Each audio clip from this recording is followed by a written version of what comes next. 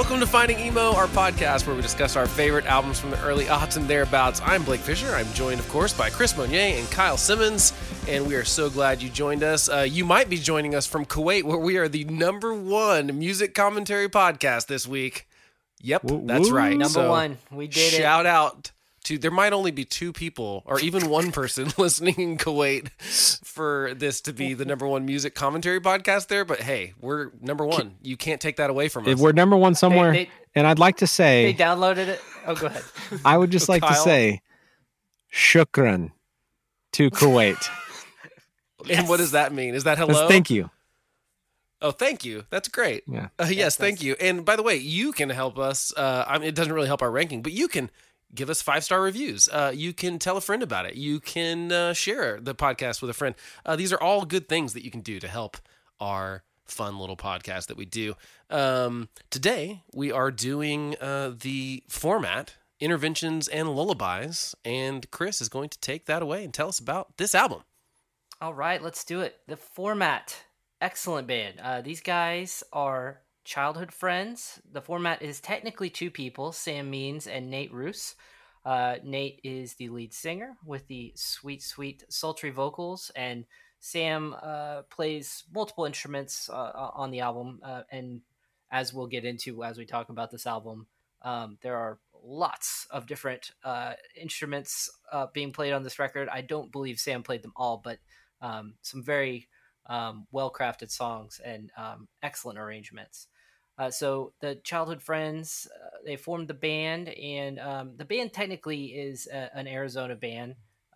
They are self-described as a desert pop band, influenced heavily by artists from the 60s and 70s, and you can hear it.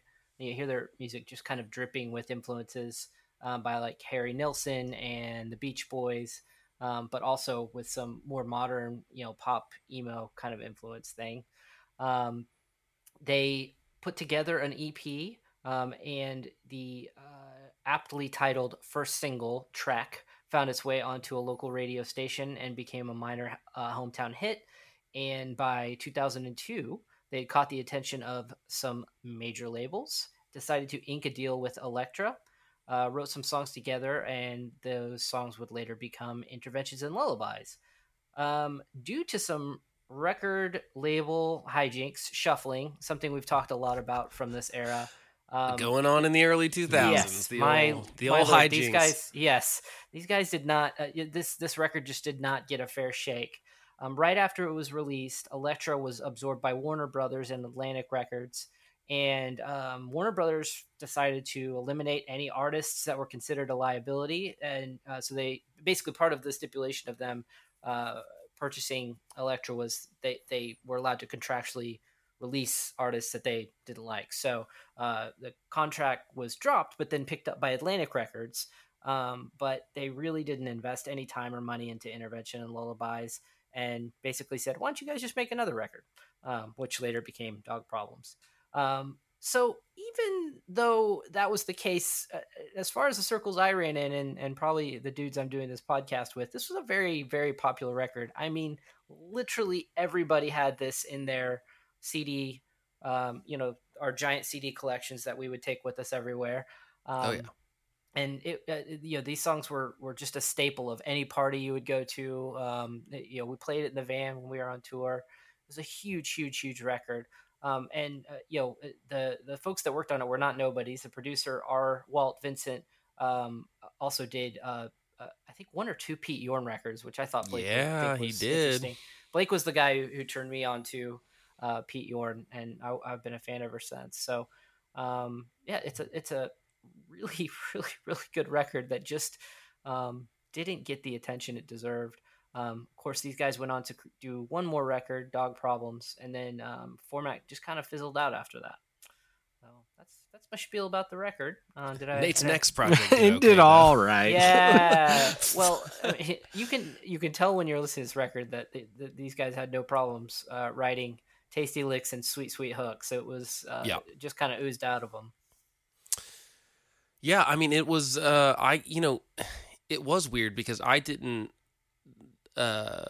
know all the Elektra, Warner, Atlantic stuff until we picked this record for this episode. And I was like, that makes all the sense in the world to me now, because I always wondered, like, it did seem like everyone we knew in the kind of in a band circle kind of thing, and the people that went to shows all the time knew who this band was, but they seemed like they should be bigger, if that made sense. Like these, like they got some great pop songs on here, and that happened all the time of just like, well, first of all, it's like weird that they didn't get dropped. They were like, oh, we like you enough to keep you around, but we don't want to push the album that you already released. That's always a weird thing that like labels did. They just were like, oh, you already released it, then we don't want to do anything with it. Even though it's like, okay, but only a few people have heard it. So if you, because we talked about it on that, on the Say Anything record, that kind of happened with them. It did actually get a bigger push, like way after it was released. And clearly it was much more successful at that point. So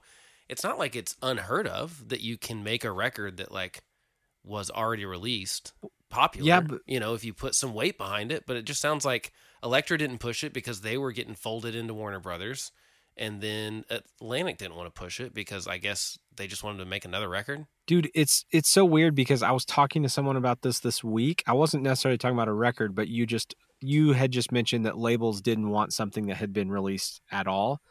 And I was talking to someone about how, like, someone asked my opinion about releasing some music, and I was like, dude, I have no freaking clue what to tell you, because do you remember do you remember Don't Burn a Single? Don't burn that single. Like, that was the thing. Oh, did you burn the single? Like, what do you mean? Am I going to burn the single? Like, has this been played anywhere? Like, well, yeah, maybe. Right, yeah. And like, we don't want it. It's like the opposite of how music works now. Like, now people try and make things viral in order for it to be successful. And it was the opposite of that. Like, if someone had heard it before, if 5 people had heard it, they didn't want it. So. Yeah, really bizarre. You had to think about, like, okay, a song that people like, it's still going to be new to all the new people that hear it. Well, and think about like the headspace that kind of put guys like us in bands trying to make it at that time. It's like, well, this song is really good, but is it too good to release? Because gotta keep it tight. But it is weird. It's like, and that same thing. I worked on a solo record forever ago. God, it's almost more than a decade ago now. And same thing. I was talking to a guy like really has done well in the music industry. He was like, "Oh, you can't release it. Like if you want to talk to anyone about possibly putting this out, you cannot put it on." He was like, "You can make CDs, but do not put it on Apple Music's." It wasn't Spotify at the time, but like, don't put it on iTunes or any of that kind of stuff. Don't make it where someone can Google it and find it. He was like, or they will not pick it up. Which is kind of strange because it's like, again, like who cares if I pressed a couple hundred CDs and sold them to friends at a local show, but like if they found out about that, they would just like not do it, which was kind of strange to me. I don't understand, like I said, I don't understand that kind of mentality, but it seems like this band obviously got burned by that twice, essentially. This first record of theirs, and then Dog Problems was kind of the same thing. Atlantic really didn't push it either. And so I'm glad they went on to, by they, I mean Nate went on to have success for sure. And Sam's done some cool stuff too. He did a little folky kind of thing with Michelle from Stray Light Run. So later. So anyway, I mean, I'm glad that they, went on to have, Nate went on to have gigantic success with Fun. So he's certainly a good enough songwriter to warrant such a thing. But just weird to me that like two albums as good as these two, that the format did, are pretty low on people's radars as far as, and if you weren't like really in the scene, and also which is funny, not just crazy different than Fun, right? No, especially not the first Fun record. The first Fun record is basically a lot like Dog Problems. It's really, it feels like it really feels like part 2 of Dog Problems. But I haven't given that one too many spins. I'll have to check that out. Oh, dude, it's great. It's really good. But I guess I mean just like it's almost like Fun proved both of these labels wrong. Like, look, right. This dude, he got the goods. Yeah. You missed out. And I'd actually be willing to bet. I don't know if there's numbers for this, or Chris, if you saw them, either of you guys, I'd be willing to bet that that Format probably sold more after Fun than it did prior. Probably. Yeah. Yeah. I mean, and you're right. I don't have the numbers for it. I forgot to mention the thing that happened on Dog Problems is like before it released, it got leaked. And so they just like rushed and released that's right. it. No, I read that too. And so the same thing happened with that was like and I remember when that happened, they immediately put it online for like, hey, $7.99, they could buy it. And they sold a few thousand copies like that.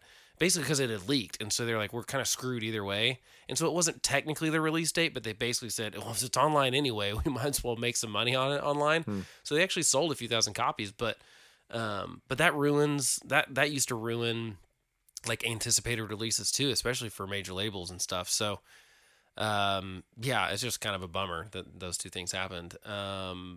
But yeah, that's kind of, I guess, is that all that's basically the facts. I mean, there's not a lot about the record, honestly. Well, I will say that there's some, I kind of ran over one part that I forgot to mention, which is there are some connections to one of, this podcast's favorite bands, Jimmy Eat World, since they're an true. Arizona band. I think their EP came out on, like, Jim Adkins had like a label called Western Tread or something like that. Because I don't remember, they had the one with the first single, I can't remember what it's called. Then they had a Snails EP that came out. Both of them came out before the this full length album.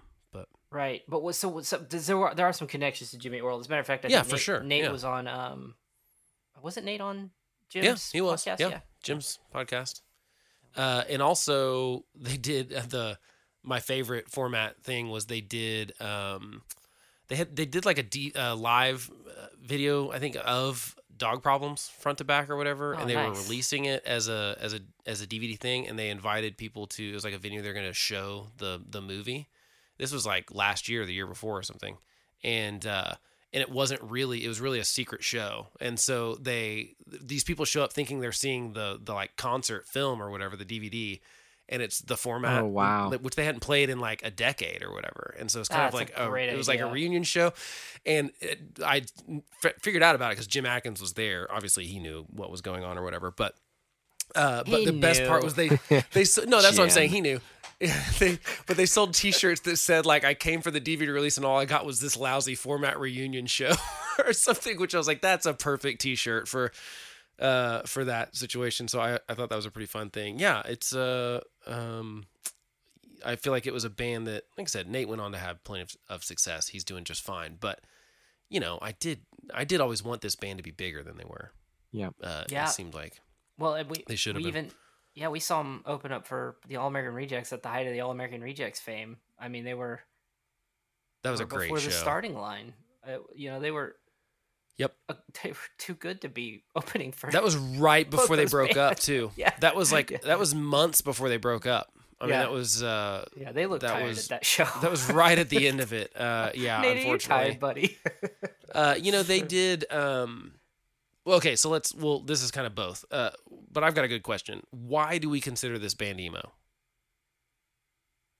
Is it the Arizona scene thing? Because Elektra's not one. At one point I had a theory that it was more about labels. So it's like if you were on Drive Thru, Vagrant, we said, but like Elektra's a major label. If I'm being honest, I think it's just that the people that I spent time with and enjoyed that music also enjoyed this album very much. And who they toured with. Exactly why. Yeah, who they toured with. It's got lumped into that category, though. I just feel also like haircuts. It's a good question. Yeah, haircuts. That's a good. Okay. Yeah, I think haircuts is the right answer, Kyle. That's correct. Right, there's a haircut on the front of the record. Yeah. Like there was like, it's an emo haircut. Yeah. This must be emo. And a kerchief, right? Like that's right. Yeah. That's right. And that must be it, because it's just weird because like this album has way more 70s and pop stuff than it doesn't really have any of the staples of the genre, in my opinion. But there's one song. It is not really an emo record. Yeah. But it just got kind of lumped in for some reason. And that's where I think emo is that's why I think emo is kind of such a, I don't want to call it a dumb term, but it is just such a label that got slapped on everything. Yeah. And it didn't really apply most of the time. Because I'm always like, if this is an emo band, then why is like not OK Go? Like, because that's, in the same vein of a band that's kind of influenced by 70s rock and stuff and kind of poppy, but like we should do an OK Go record. I think OK Goes was on Electric too. Were they on Elektra? Oh, that sounds about right. Their first album, I think. Don't quote me on that. You can look that up. But anyway, it's just one of those weird things where I go like, I wonder why. But I think it's because of, as we get into first impressions, I'll tell you why I think that way. But what are you guys' first impressions of the band? I mean, we kind of talked about that, but I guess of the record. I don't know if you guys remember when you picked it up or heard it first. Well, I've talked about my really good friend before, Amber, who worked at a record store, who would get copies of these records in advance, and she played Give It Up for me. Yeah. And she was like doing like the stop with her finger in the air, like waiting for the second verse, just so excited for, we'll talk about what happens later, but like she just like could not wait for me to hear this. And when I heard it, I was like, oh my God, how did they do that? That's so great. And then and the whole record was just perfect. I mean, that song made me instantly like them, but it's a great song. But yeah, I was kind of a fan from that point forward. And then of course, like I said, everybody that I knew had that record and was playing it like crazy. That's true. By the way, OK Go's first record was on Capitol. Yep. I was wrong, not Elektra. Oh. Kyle, do you remember you're hearing them first or anything like that? So I had the good fortune of my first time ever hearing them being live. They opened up. Me too. They opened up for the Rocket Summer at Rocket Town. No, it was at Green No, Door. no. I saw them at Rocket Town. Oh, you saw the Rocket Town. That's hilarious. We were at two different Yeah, shows. Same tour. That's in Nashville, Yep, right? Yeah, in Nashville. Okay. And like it was crazy because I assume it was the same for you. Actually, did you see him with a full band? Because I just saw him and Sam. It's just him and Sam, but they were with the show. This is crazy. It was Rocket Summer, Early November, Limbeck, and Format. I had not heard Early November, Limbeck, or Format. It was the first time seeing them. Sight unseen, I was going to see Rocket Summer. Yeah, doesn't get better than that. That's pretty awesome. But they played the first single with like everyone from all the bands. Okay. Like everyone came up and played that with them. So I don't know if that was the same. Yeah, with I think yours, or if you didn't have. I think I seem to remember. Bryce from the Rocket Summer playing with them on a song, but it was just the two of them, him singing, Sam on the acoustic, and it was. I mean, look, I don't want to take anything from the musicianship of this band. Obviously, Sam is talented. They're probably wonderful musicians, but Nate's voice is super special. I had never heard anything like it, and I mean, I was just floored in the moment. Like, whoa, what the heck is going on? Also, I'll never forget. He started off saying, "Guys, I have a cup of pretzels up here. If anybody would like a pretzel, please come get one." That's how accessible the Format was at this time. You could have one of his pretzels. And most of the people in there were like, "No, dude, I'm not going to eat one of your gross pretzels." But I thought it was awesome. And they were great. And I think I picked up the EP that night. And I want to say the record came out like, I don't know, a month or two later, but it was on my radar. I was ready to go. And so this record was even better for me because I had just heard the acoustic versions of these wonderful songs. And so, yeah, like what you're talking about that's coming up in the second verse of that song. Holy crap, man. I was like, dude, these guys, I knew they kicked butt, and this is just validation. So I'm glad you had that same experience because mine was the exact same. I literally, like I said, I was going to see Rocket Summer. I loved Rocket Summer, and I get surprised by getting to. I'm not a huge Early November fan, but they're pretty good live. But like Limbeck and Format were like, I was like, who are these bands? They're so good, and especially having all those guys up on stage playing the first single, I was like. But yeah, I mean, I remember most of the songs they played. I mean, it's like burned into my memory, and it was just Sam on guitar and him singing. But it really grabbed my attention, which is not normal for like an acoustic opening act back then. But they were really cool, and it was just like Nate hanging out on a mic stand, singing, and I think Sam might have been sitting down playing guitar or whatever. But either way, it was a cool show. And it's funny that we had the same experience at 2 different shows on the same tour. Was it the same for thing, you though? record. Like, so when you heard the album versions, you're like, holy crap. Oh yeah. I mean, yeah, exactly. Big difference. And to be fair, kind of got a glimpse of it by having, all those like, 10 guys on stage singing the first single with, someone's on tambourine and they got like 3 electric guitars and everyone's singing kind of gang vocals on that stuff. And it was, I could tell it was like, oh, okay, this is really fun. And then, no pun intended. And then the record's really good. So that's a pretty good first impression. And I don't know of a lot of bands that happened with me where it was like, Limbeck that same night is one of them that I was just like, this band is really good. I have to go get their stuff. Immediately. I mean, it happened for sure sometimes, but normally I'd heard of the band or heard some of the songs or something before I saw a band live. Very rarely did I just like catch something like lightning in a bottle like that, but that's a pretty good show. And then, as Chris mentioned, it was a few years later, right before they broke up, but like we got to see them like with the full band with like the whole horns and everything on that All American Rejects tour, which was pretty cool too. Also a really good shows, them, Starting Line, All American Rejects, and Gym Class Heroes. Wow. Oh yeah. It was a stacked show. Gym Class Heroes was like brand new. They opened the show. It was awesome. Are concerts still like that where there's like 4 bands? I don't think that 4 happens anymore. amazing bands. Yeah. I mean, normally, I don't think that's a thing anymore. But that's called a festival now. Yeah, I was gonna say, yeah. I think that's called Austin City Limits. There's been no shows for a year, so it's hard to remember what shows are like. Guess they can be whatever we want them to be. We could just shows can now be. They're streaming on my TV now. I guess that's. Well, no, when you get older, the bands only have one opening band. Yep, that's true. Yeah, that's what I think. That's what's happening now. Is like you get and it's like some like cheesy band that's like basically paid to get on the tour with like a giant band.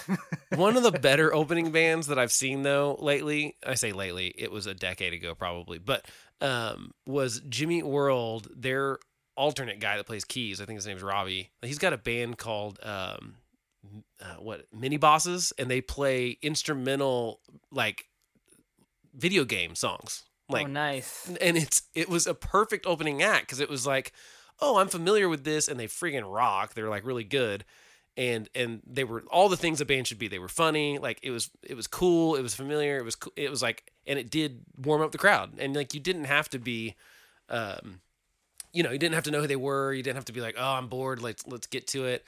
So I thought that was a good choice by Jimmy Eat World. You said what the truth is though. It's like if we're all paying to go see Jimmy Eat World, like the first band's job is not to.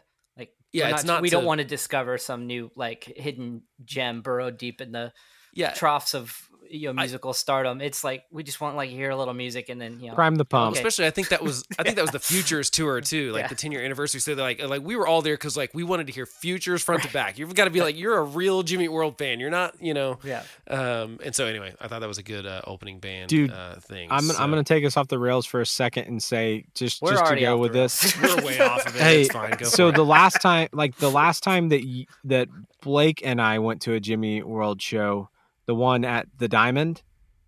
Yeah. So you remember? It was the Invented. Do you tour, remember freaking David Bazan? Like for me, kind of a big deal. Opens and he played for 10 minutes, dude. Like yeah, he did not play for very long. Like that was Pedro the Lion up there. I don't know if you guys know this, and he just played like 2 songs. It was insane. Now at the same time, I wasn't really complaining because I was there to see Jimmy Eat World and they were wonderful. They came through. It was a great show, but man, I remember thinking, wow. He really did play for like 15 or 20 crazy. minutes tops. I mean, it was a very short opening set. And I remember being surprised too. Like, wow, that was short. It was crazy short. Okay, well, let's go to track by track discussion. Starting with, okay, here's a weird, before we get in, no, let's just play it. We'll play it and then we'll talk about it. Here we go. The first single, Cause a Scene and or You Know Me. We'll talk about the discrepancy there. You can't start. Do you wanna fall apart? Well, I could if you can't try to fix what I've undone. 'Cause I hate what I've become. You know me, all you think you do, you just don't seem to see. I've been waiting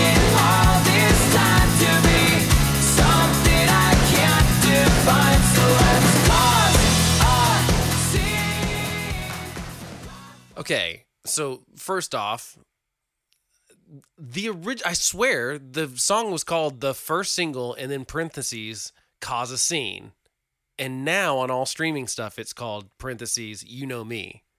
I'm not making this up, right? Like No, in my it's iTunes it's called cause a scene. Yep, I that's looked what up it's some called on old mine. versions. Okay, so again we have the digital editing. Apparently all of our favorite musicians have taken the George Lucas and Steven Spielberg method of like, I'm just going to make this a little bit better, and I'm going to edit some stuff 20 years later. Or I'm even, not- you know what? Idiots have been calling it this for this long. Let's just give in and call it that.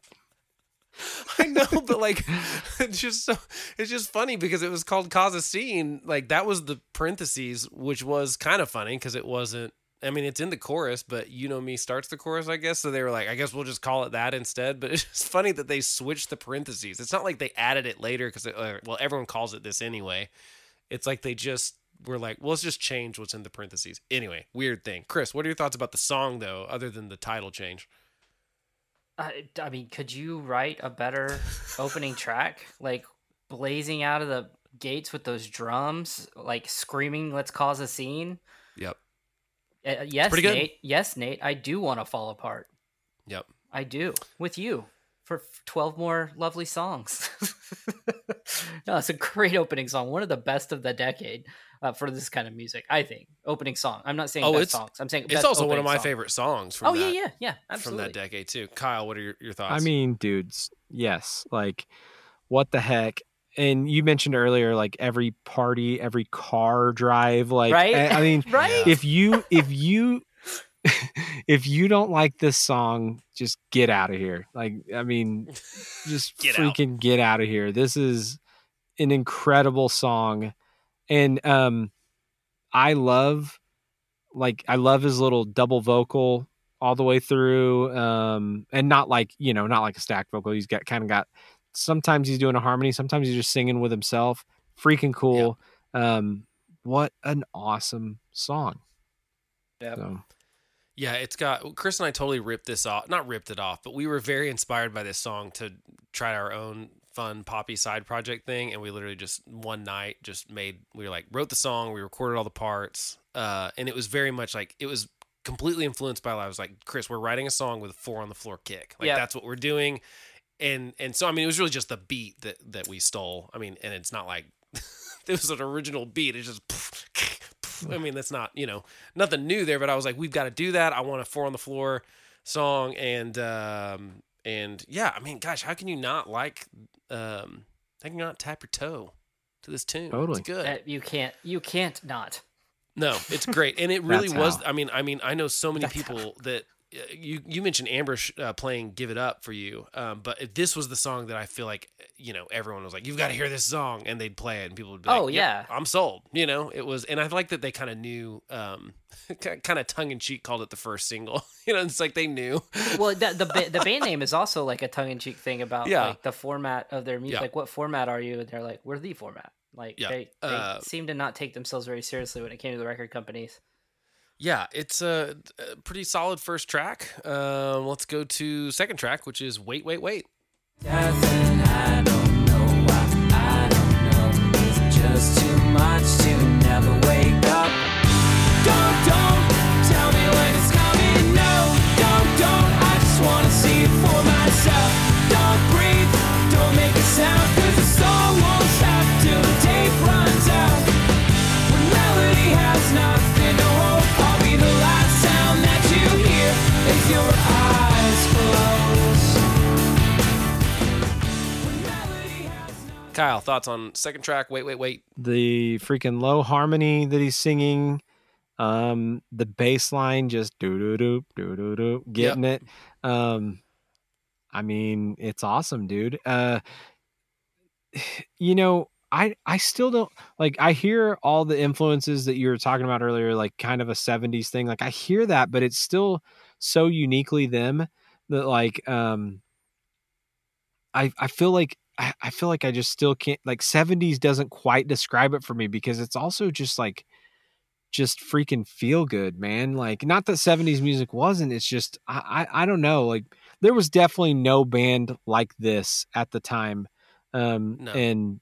and I'm 2 tracks in and digging it.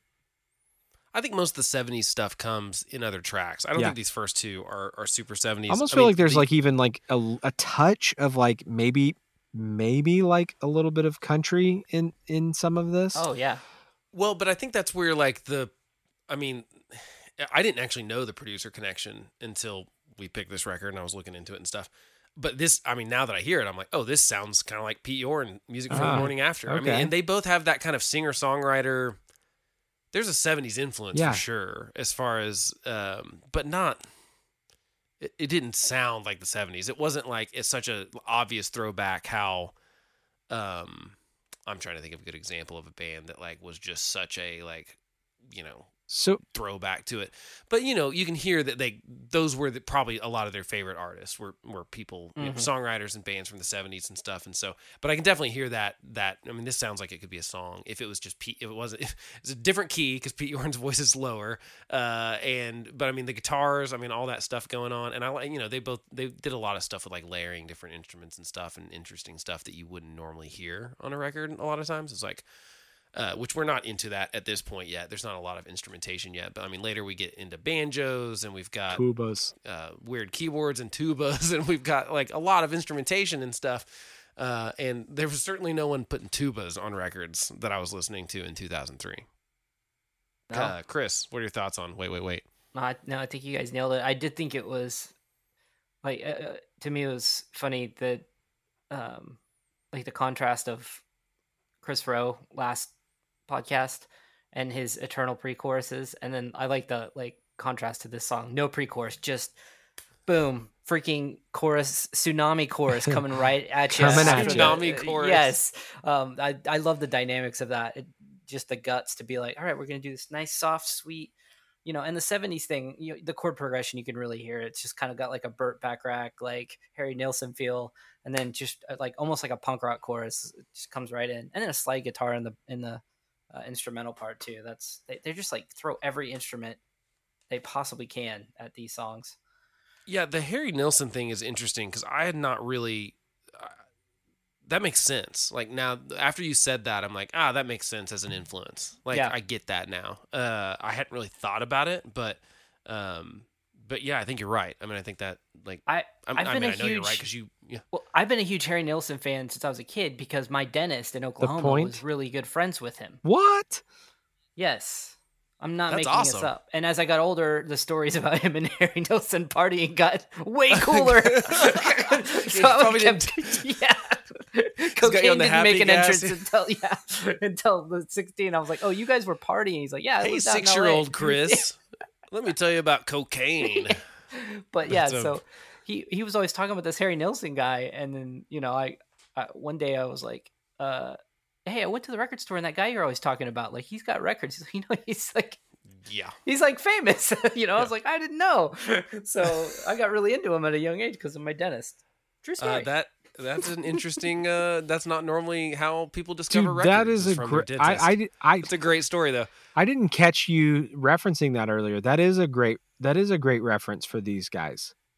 Yeah, Yeah. it is Because like I always view Harry Nilsson as like, I know this sounds weird, but The Point was a, to me it was like a kid record because that's how it was introduced to me. Like, hey, listen to this. This is for kids. And I even remember like there was a cartoon that went along with it. And so like that lines up with the format in my mind, the vibe perfectly, because the only other thing that I was sitting here trying to think of was maybe Schoolhouse Rock kind of like, Yeah. like I hear Schoolhouse Rock in this a little bit, especially as the record goes along. But like, as far as just an artist goes, I'm not sure. So Harry Nilsson, that's great. Yeah, I think I think that ties in pretty well. So let's go to track 3. Give It Up. I just can't sleep thinking of everything we could have been. So give it up, throw your hats in the air, and changes as it land. Just saying we'll get out of here, but something tells me that you're too scared.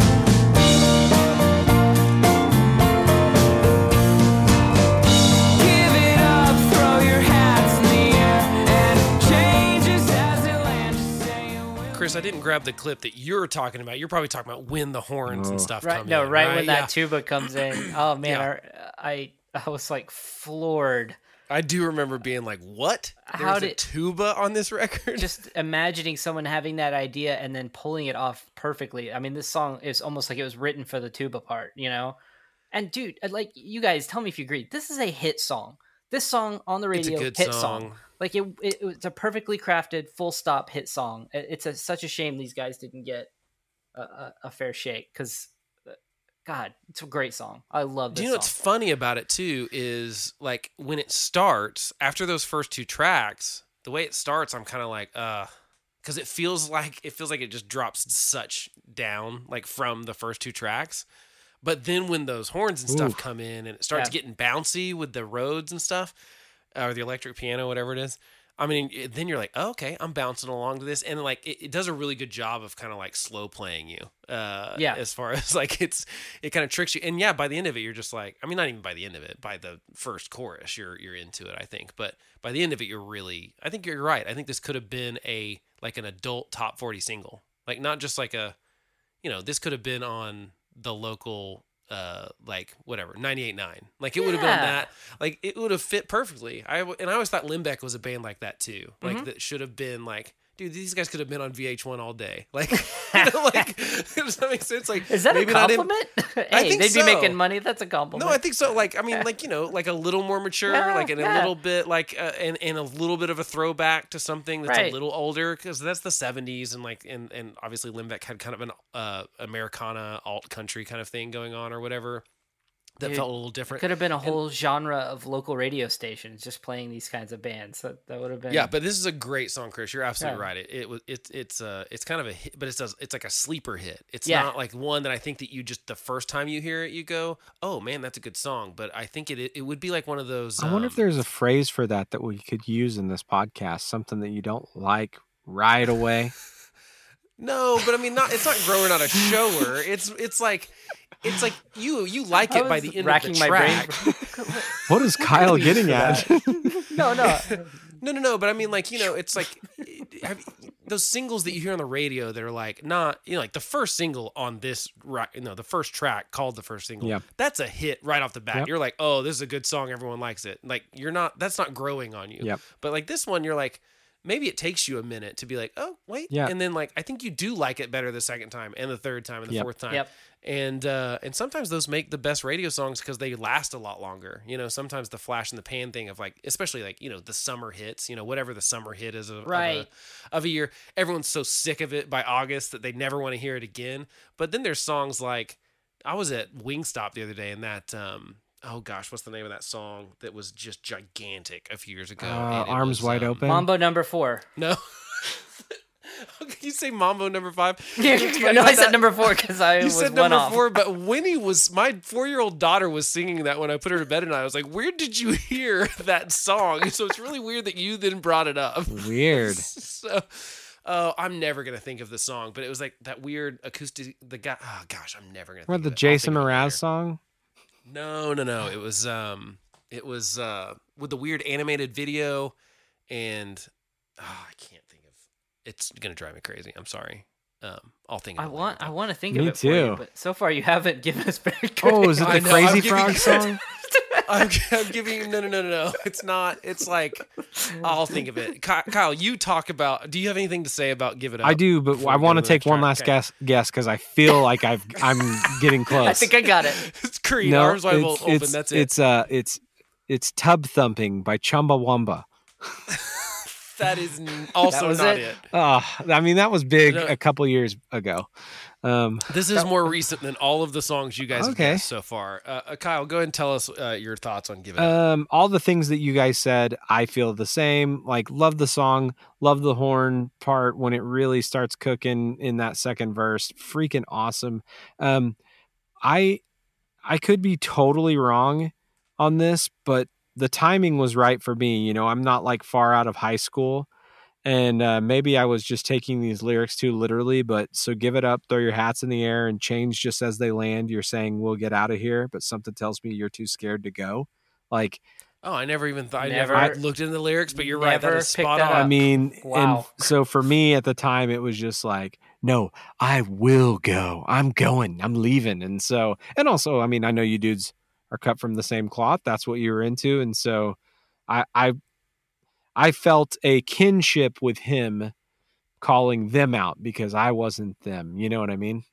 Yep. So, Hey guys, good news. I thought of the song. yes. Tell me if I described it well at all. It was somebody that I used to know by Gautier. I had the acoustic thing right, and I had the animated video thing. I could not think of his name or the name of the song. Anyway, but that was like a song that came on in Wingstop the other day. I was like, this is still a jam. That is not. This is It is a That's a jam, tasty but jam. I wouldn't expect that in Wingstop. Was that I like don't- I mean- 2012, 2011? I think it was later than that. Gautier Yeah.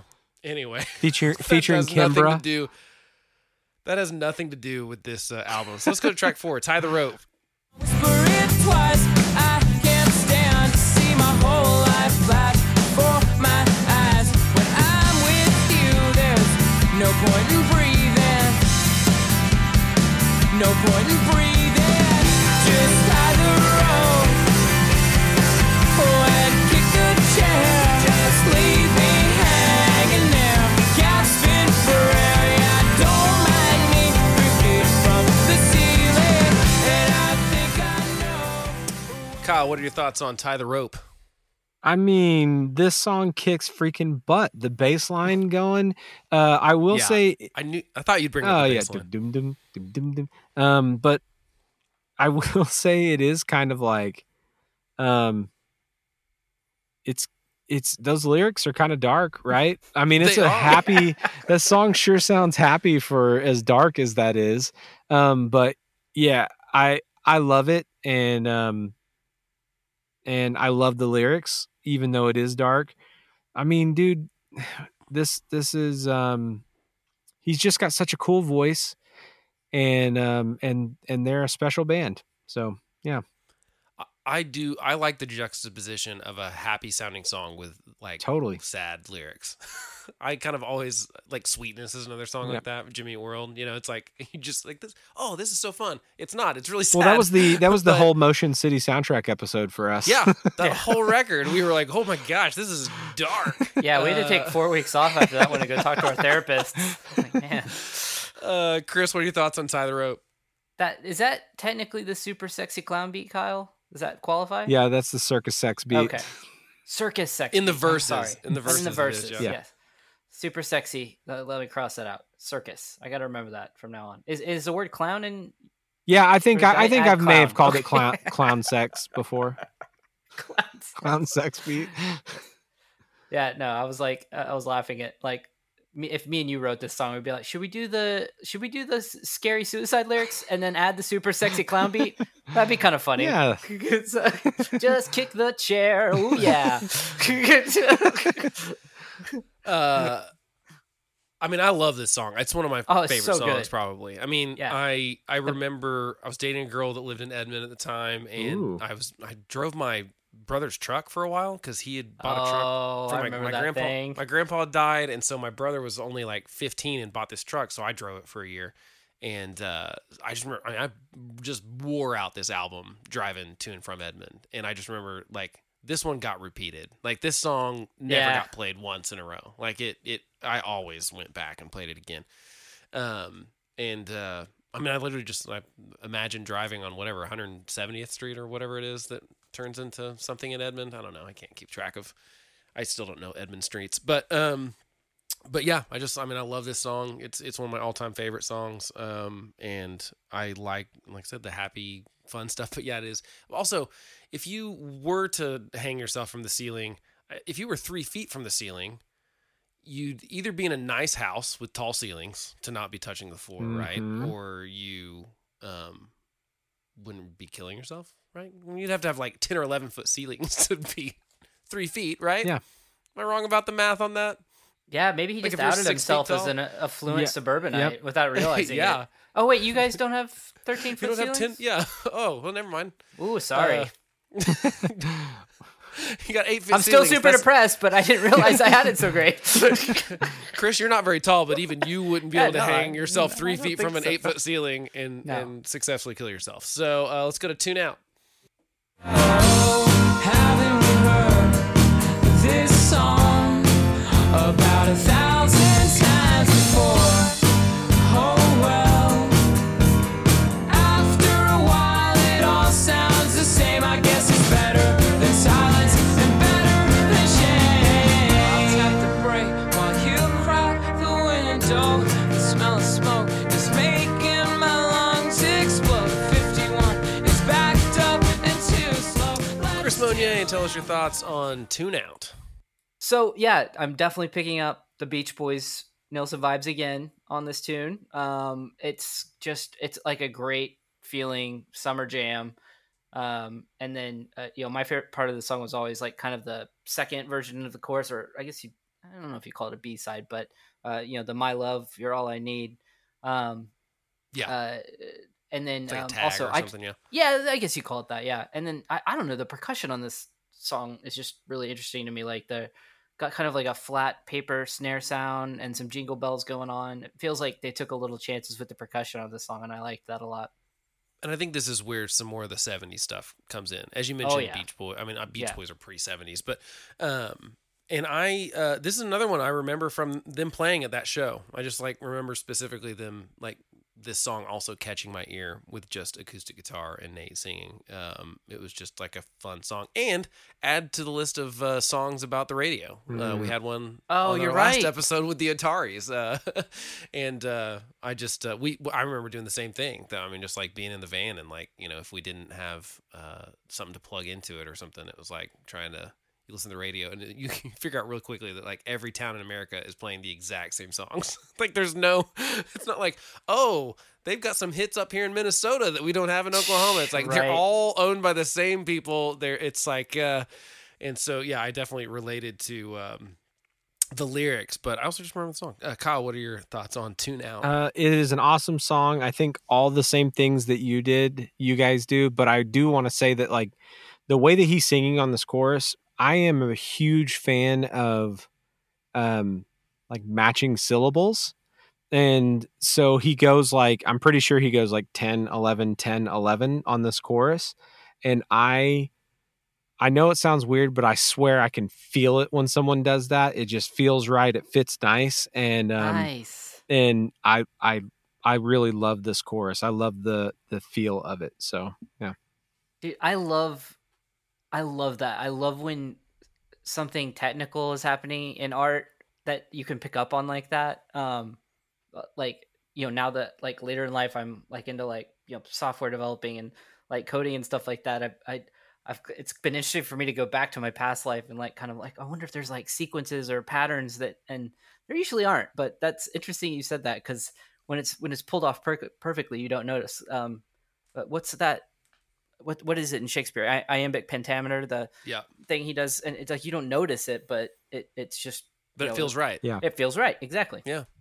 Do you guys watch the YouTube videos? I think they're called "What Makes This Song Great." Or do you guys watch any of those where he breaks that sounds down cool. songs?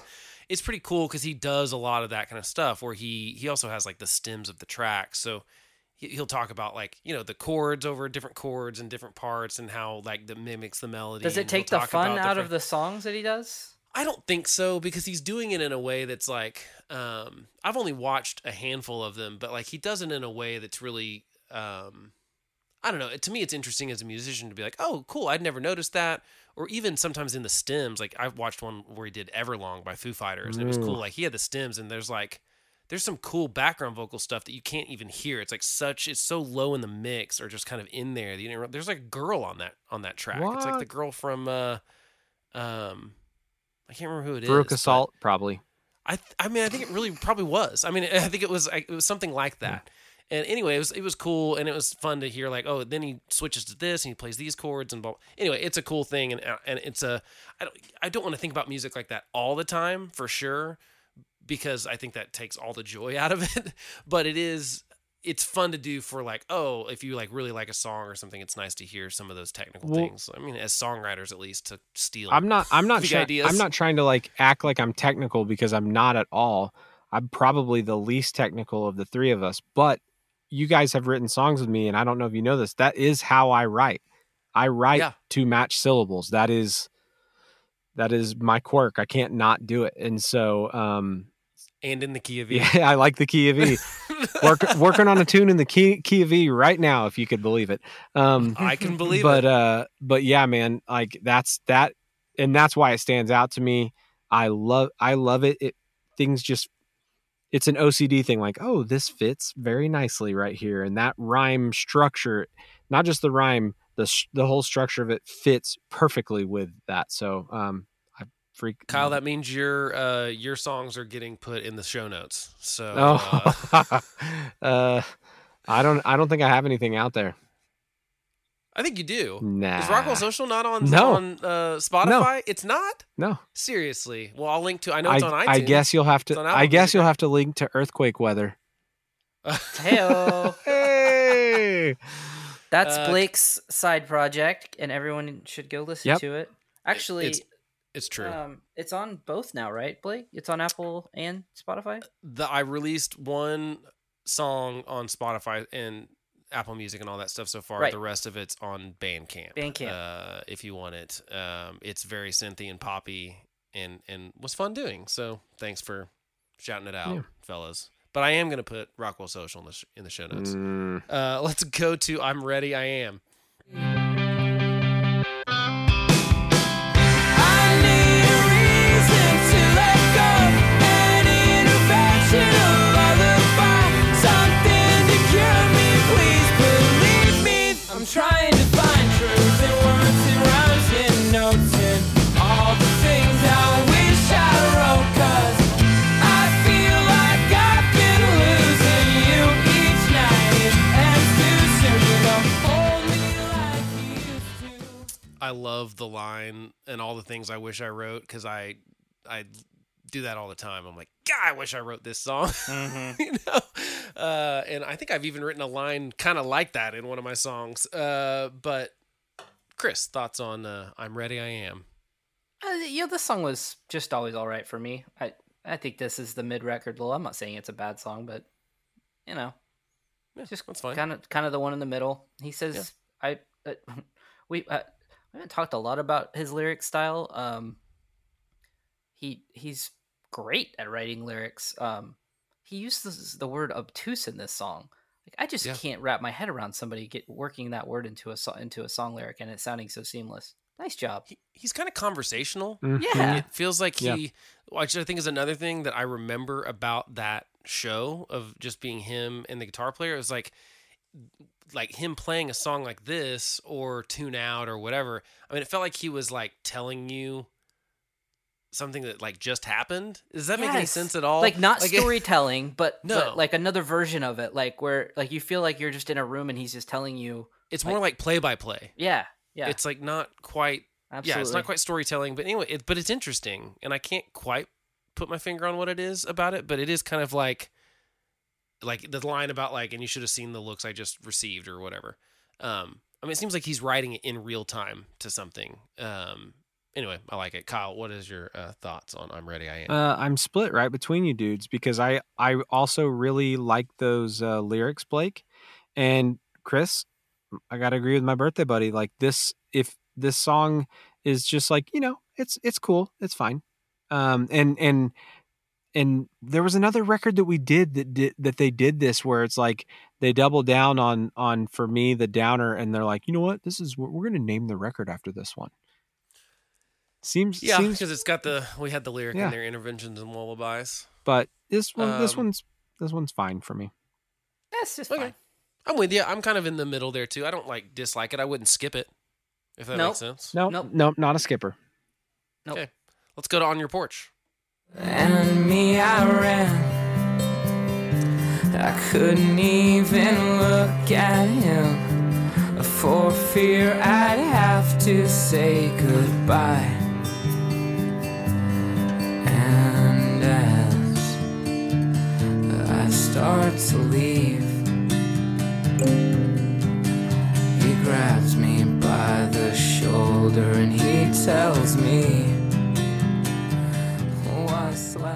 Kyle, thoughts on your porch?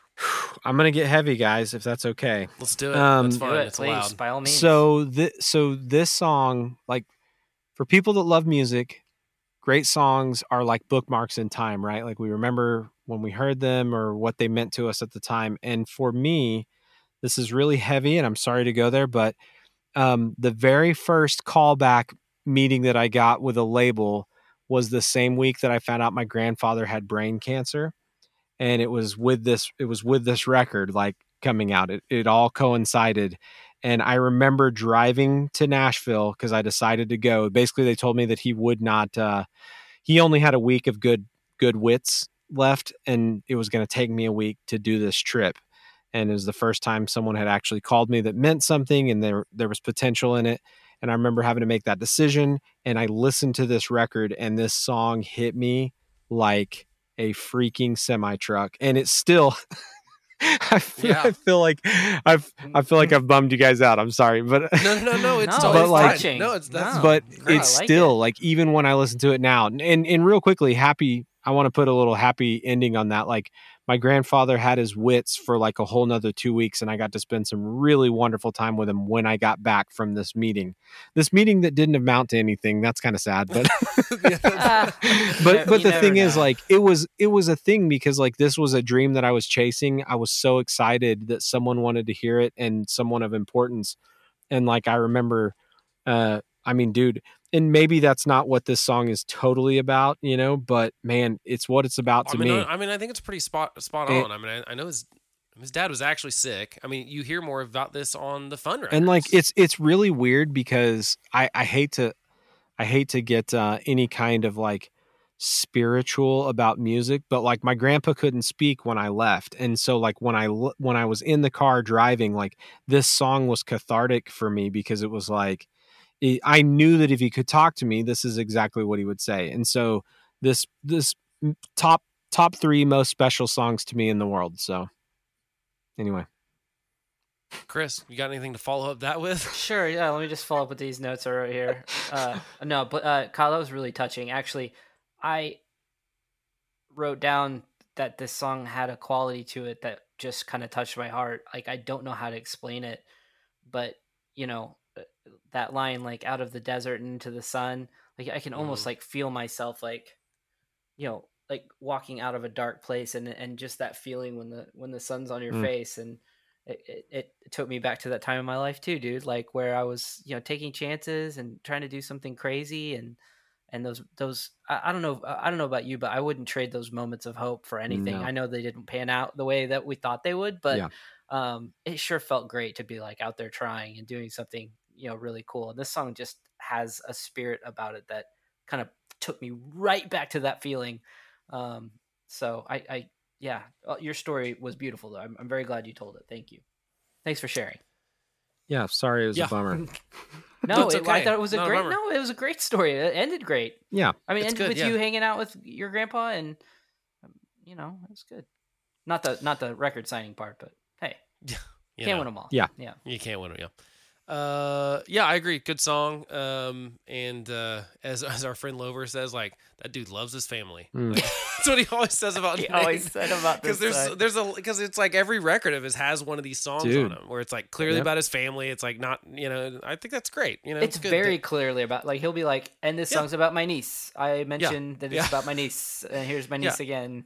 And so it's like, yeah, I mean, it's cool that you can, so many people think that you have to have this kind of, well, there's even a lyric later on in this record that has that mentions the, like, having to be like, I don't know, have a tough time or something to be an artist. Like, basically, I guess you don't have to. It's like, I feel like so many people are like, oh, you got to have this like terrible childhood or something, some sort of awful thing happen to you to be a good songwriter. Well, it's like, oh, maybe not. Like, this guy has a good family and, writes great songs about it. I like that. It's a good thing. It's a nice change of pace. Let's go to Sore Thumb.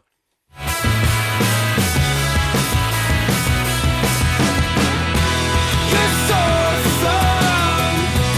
Your best defense is miles from home. Oh, and it reads like a letter with the words all broken. Erase them with the razor blade, 'cause you're gone.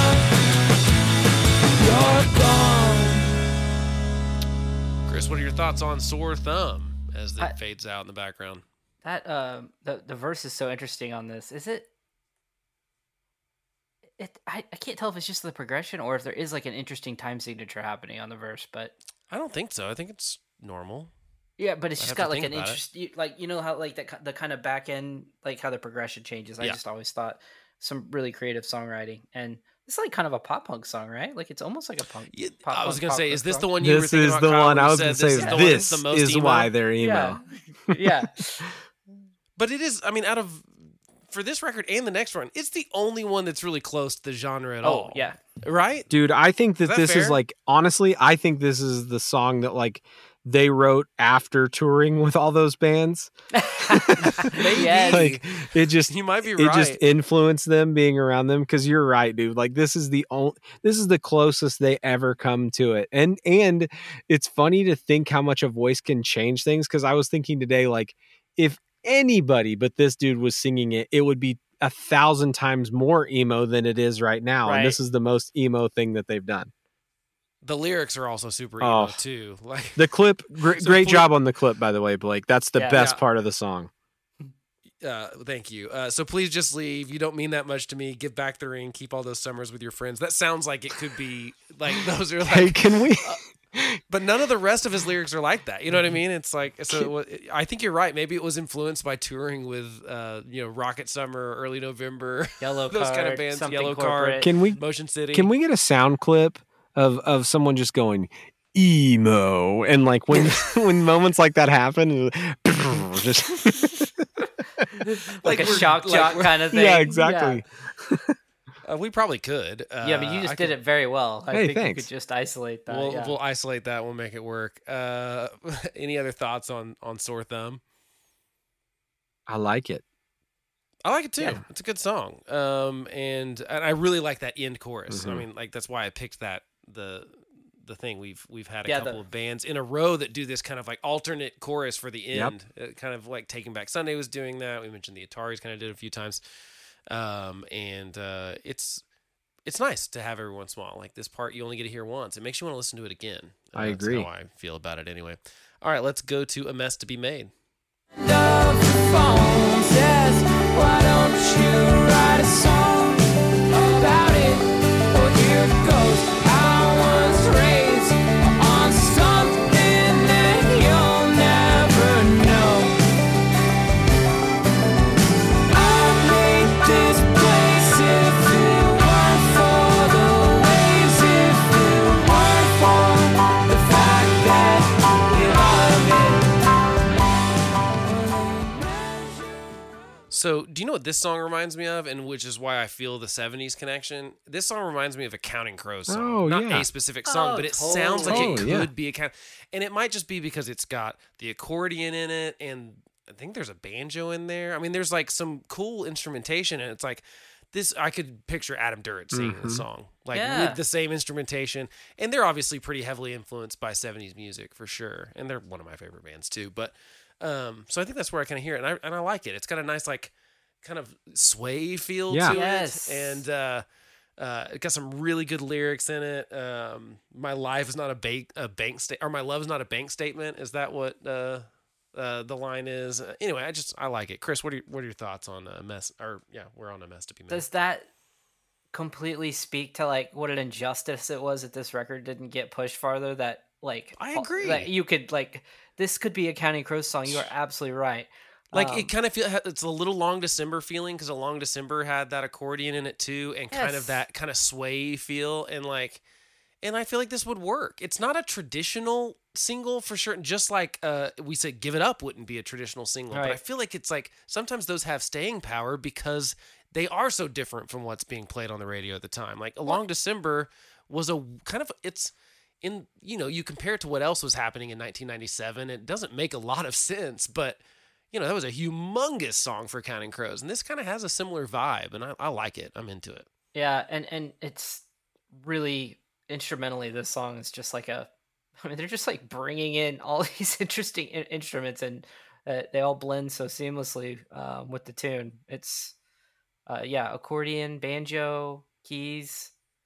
Yeah, Yeah, great song. Kyle, what are your thoughts? So I'm going to say something that people are going to take as a slam, and I mean it in the highest as the highest form of praise. This sounds like a Muppet song to me. Like, hey, no, that works for too. real. Yeah, you're That right. is a compliment, Like, actually. That is a yes. compliment. that is high praise for me. So anybody that hears that and thinks that I'm joking, it's not even close to a joke. Like, this is Kermit the Frog material, and it's awesome. Also, I've always loved the I'm glad you played the clip that you did. I'd hate this place if it weren't for the waves, if it weren't for the fact that you love it. Like, man, that is great, and that is freaking relationships and love in a nutshell, right? Sometimes we go places just because our loved ones like it. I mean, there is no way in hell I'd be eating at McDonald's as often as I do if it weren't for my 3 crumb snatchers, that just think it's delicious. But you know what? Do we know what state he's talking about? Is it California? I know he assume lives in it's California. now. I assume it is. Yeah, I assume it's a move from Arizona to California. I That's think what it is, and that's what I always thought. Out of the desert and into the sun meant too. Yeah.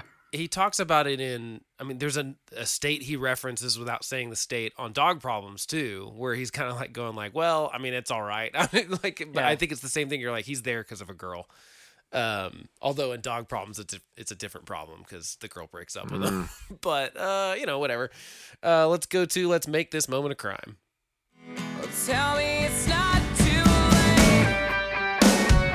On and on you wait, and all the days that fade away, and all the nights that never felt the same. If I was wrong, then I was wrong, and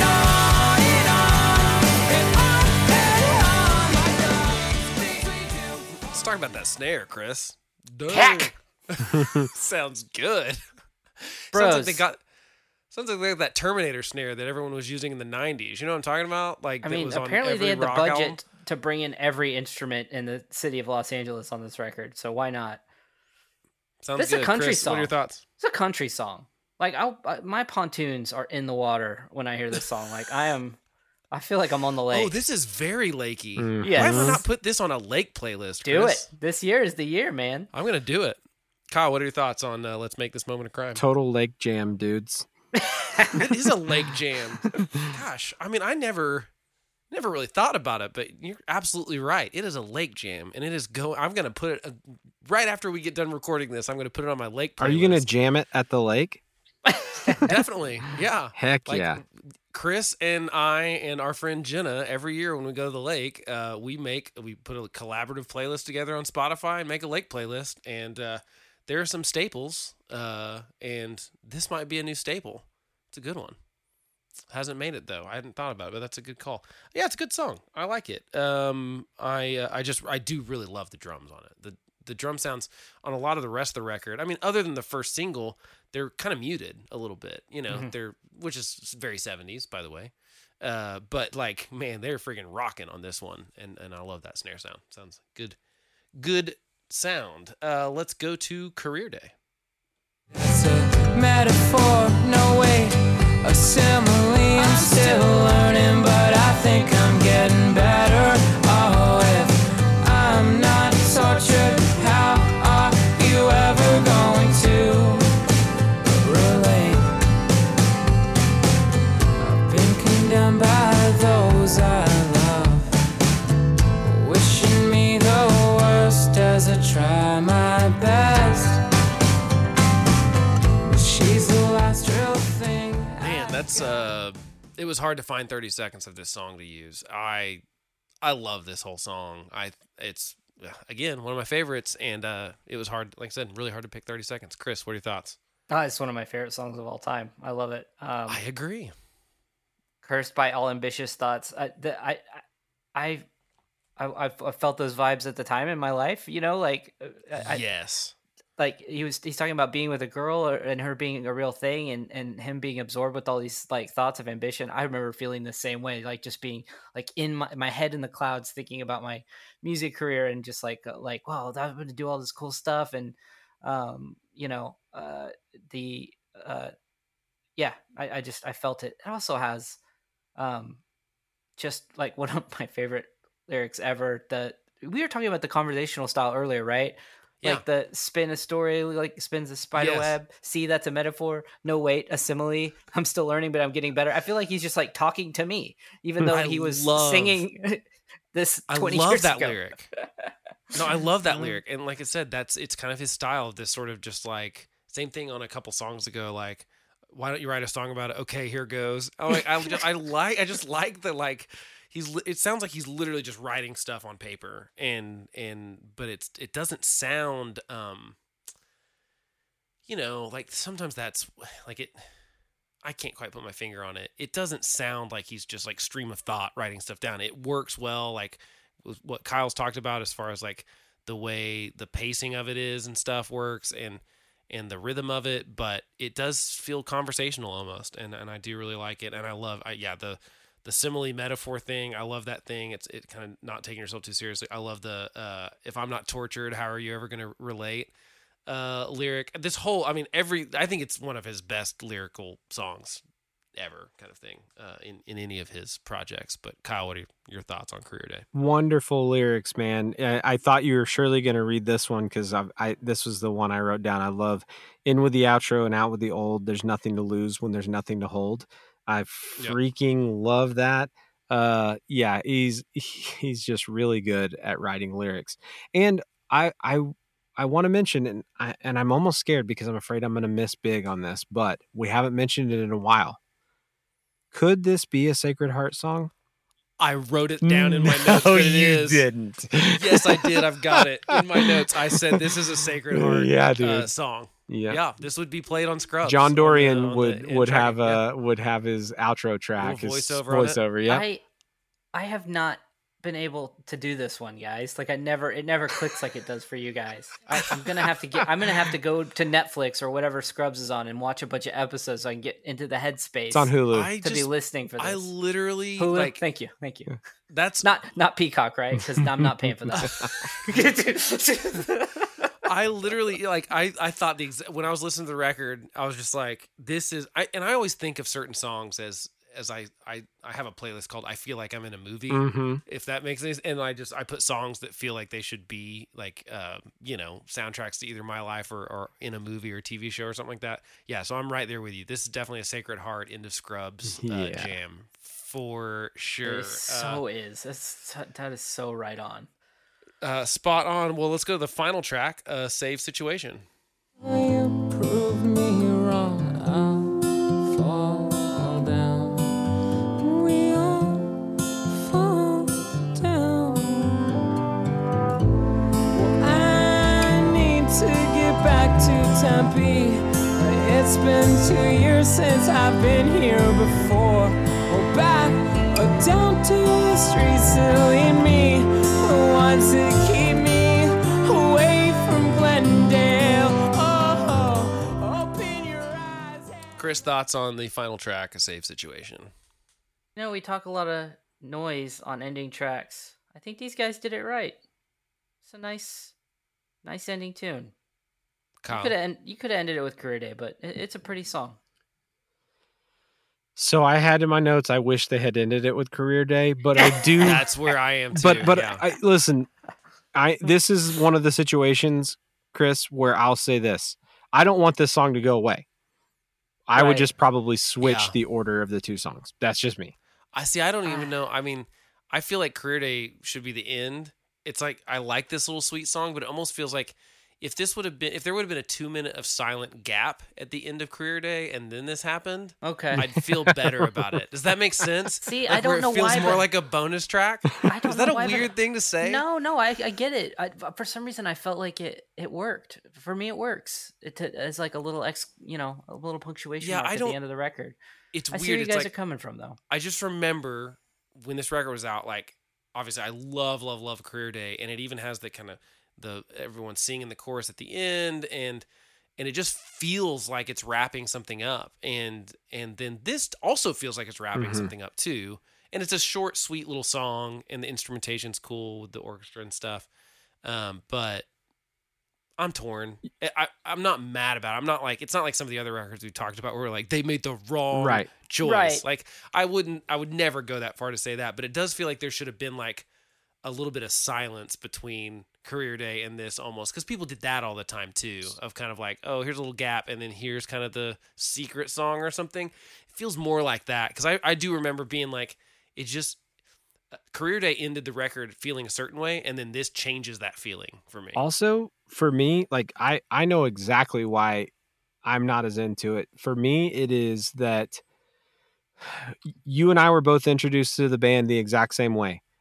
Kind of like this track, like more acoustic, more stripped down, and like I've had a whole record of them kicking butts with all these other instruments.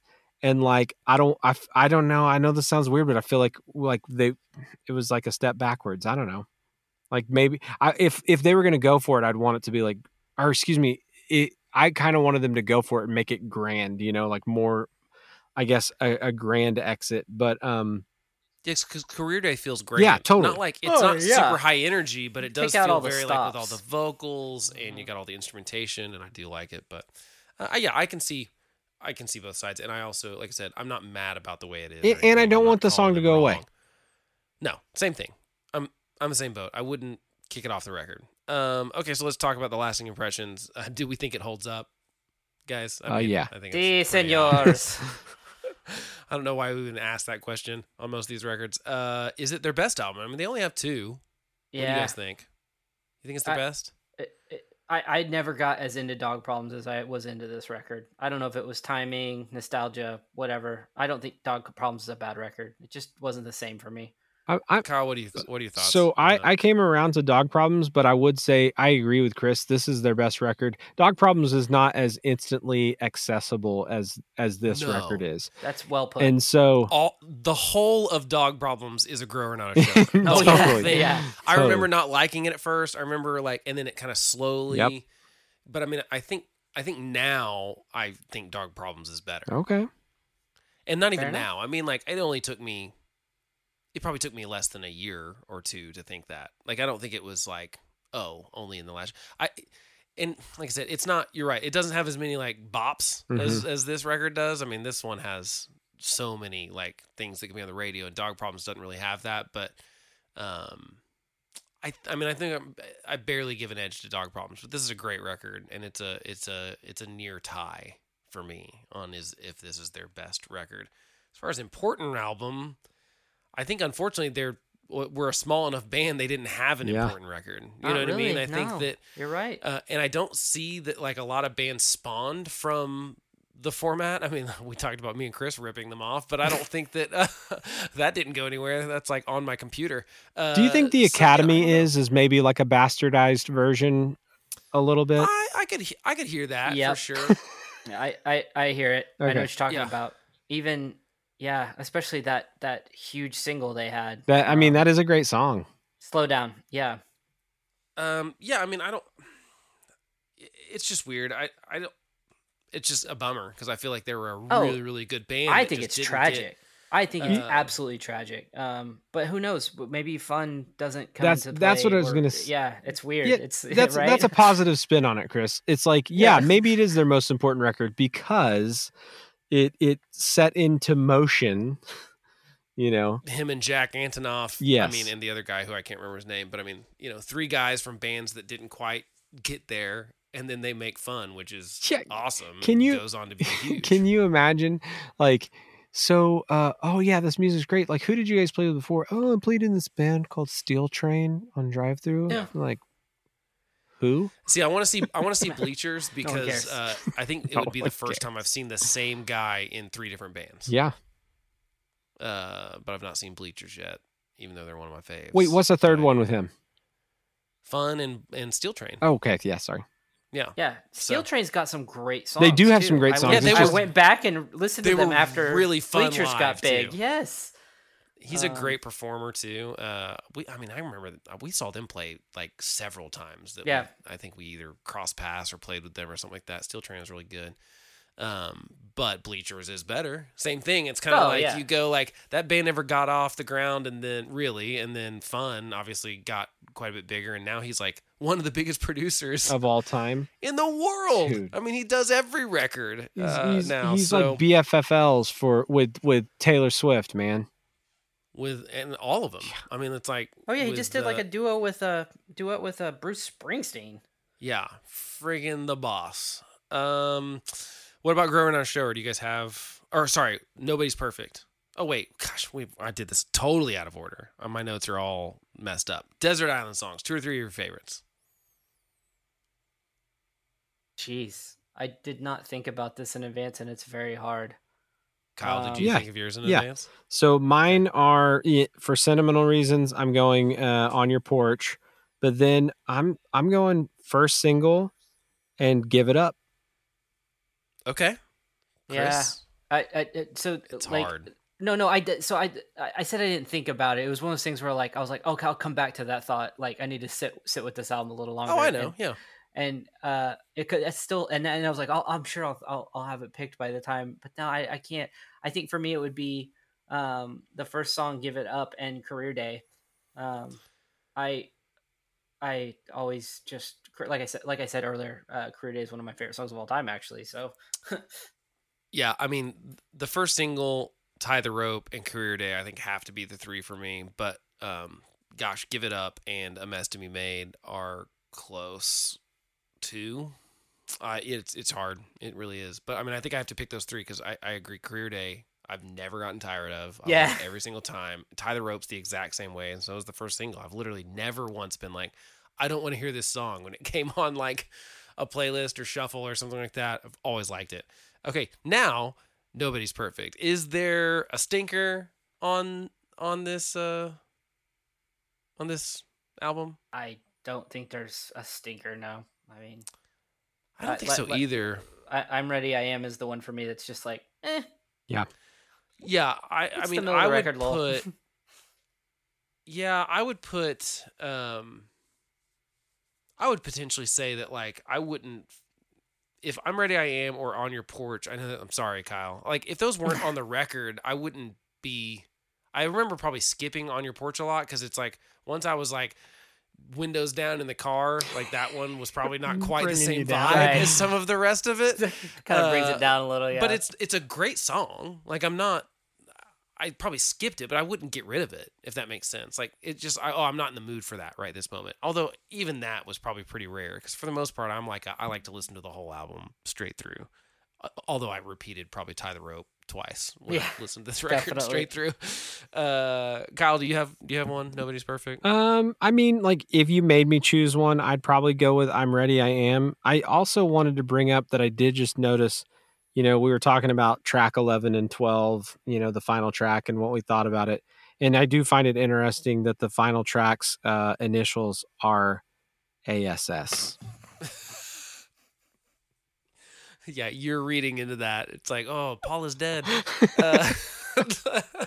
Okay.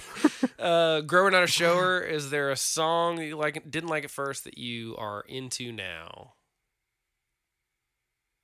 I don't think there is one for me. Really. One of you guys mentioned one earlier that like kind of that has. I didn't think there was one. Was it you, Blake, talking about how you listened to one and as it went, you're like, you know what, that's good. It got better each time. Well, Give It Up was like that. Whereas like we start the track and I'm like, gotcha. I'm not just, into the just feel builds. of this, but like, yeah. It only took to like the second verse or whatever to make me be like, okay, I'm more into this. And I think it did probably grow on me too, just as a track in general. I mean, because I don't think I would have ever thought of that as like, this would be like a hit. But like, I do think eventually it came to me. But it's not like I thought it was a stinker ever. Okay. It's not like I didn't like it up front. Chris, do you have any Growing on a Shower? On Your Porch for me, it had more significance and meaning and feeling to it than I ever remembered it having as a kid. When I re-listened this week, it just kind of it hit harder with the wrinkles under my eyes and these years under my belt. So I guess for me that one's it. Chris has a mustache too, guys. I do. It's spectacular. You look handsome. All based on Kyle's advice, and I gotta say, it's some of the best advice I've ever gotten. People love this thing. They're nuts for it. Crazy for it. Just being honest. Yeah. All right. Well, And that with, does it. and with the outro, out with the old. Very nice way to sum it up, Chris. Well, that does it for us. Thanks for listening. And again, if you like what you hear, consider giving us a 5-star review. That'd be great. And you can subscribe, of course, so that the new episodes just show up on your little mobile device. I assume you're listening on a mobile device and not on an actual iPod, which podcasts are named after. I assume no one's listening on iPods anymore. And maybe they are in Kuwait. Shout out Kuwait. Yeah, we love you, Kuwait. Kuwait. You can also send us your comments, disagreements, or suggestions to info@FindingEmoPod or on any of the social medias at Finding Emo Pod. The next episode we're going to do is the banger Hello Goodbye Zombies, Aliens, Vampires, Dinosaurs with lots of exclamation points between all those words. So that's what we're going to do next episode in a couple weeks. Other than that, we will catch you all next time.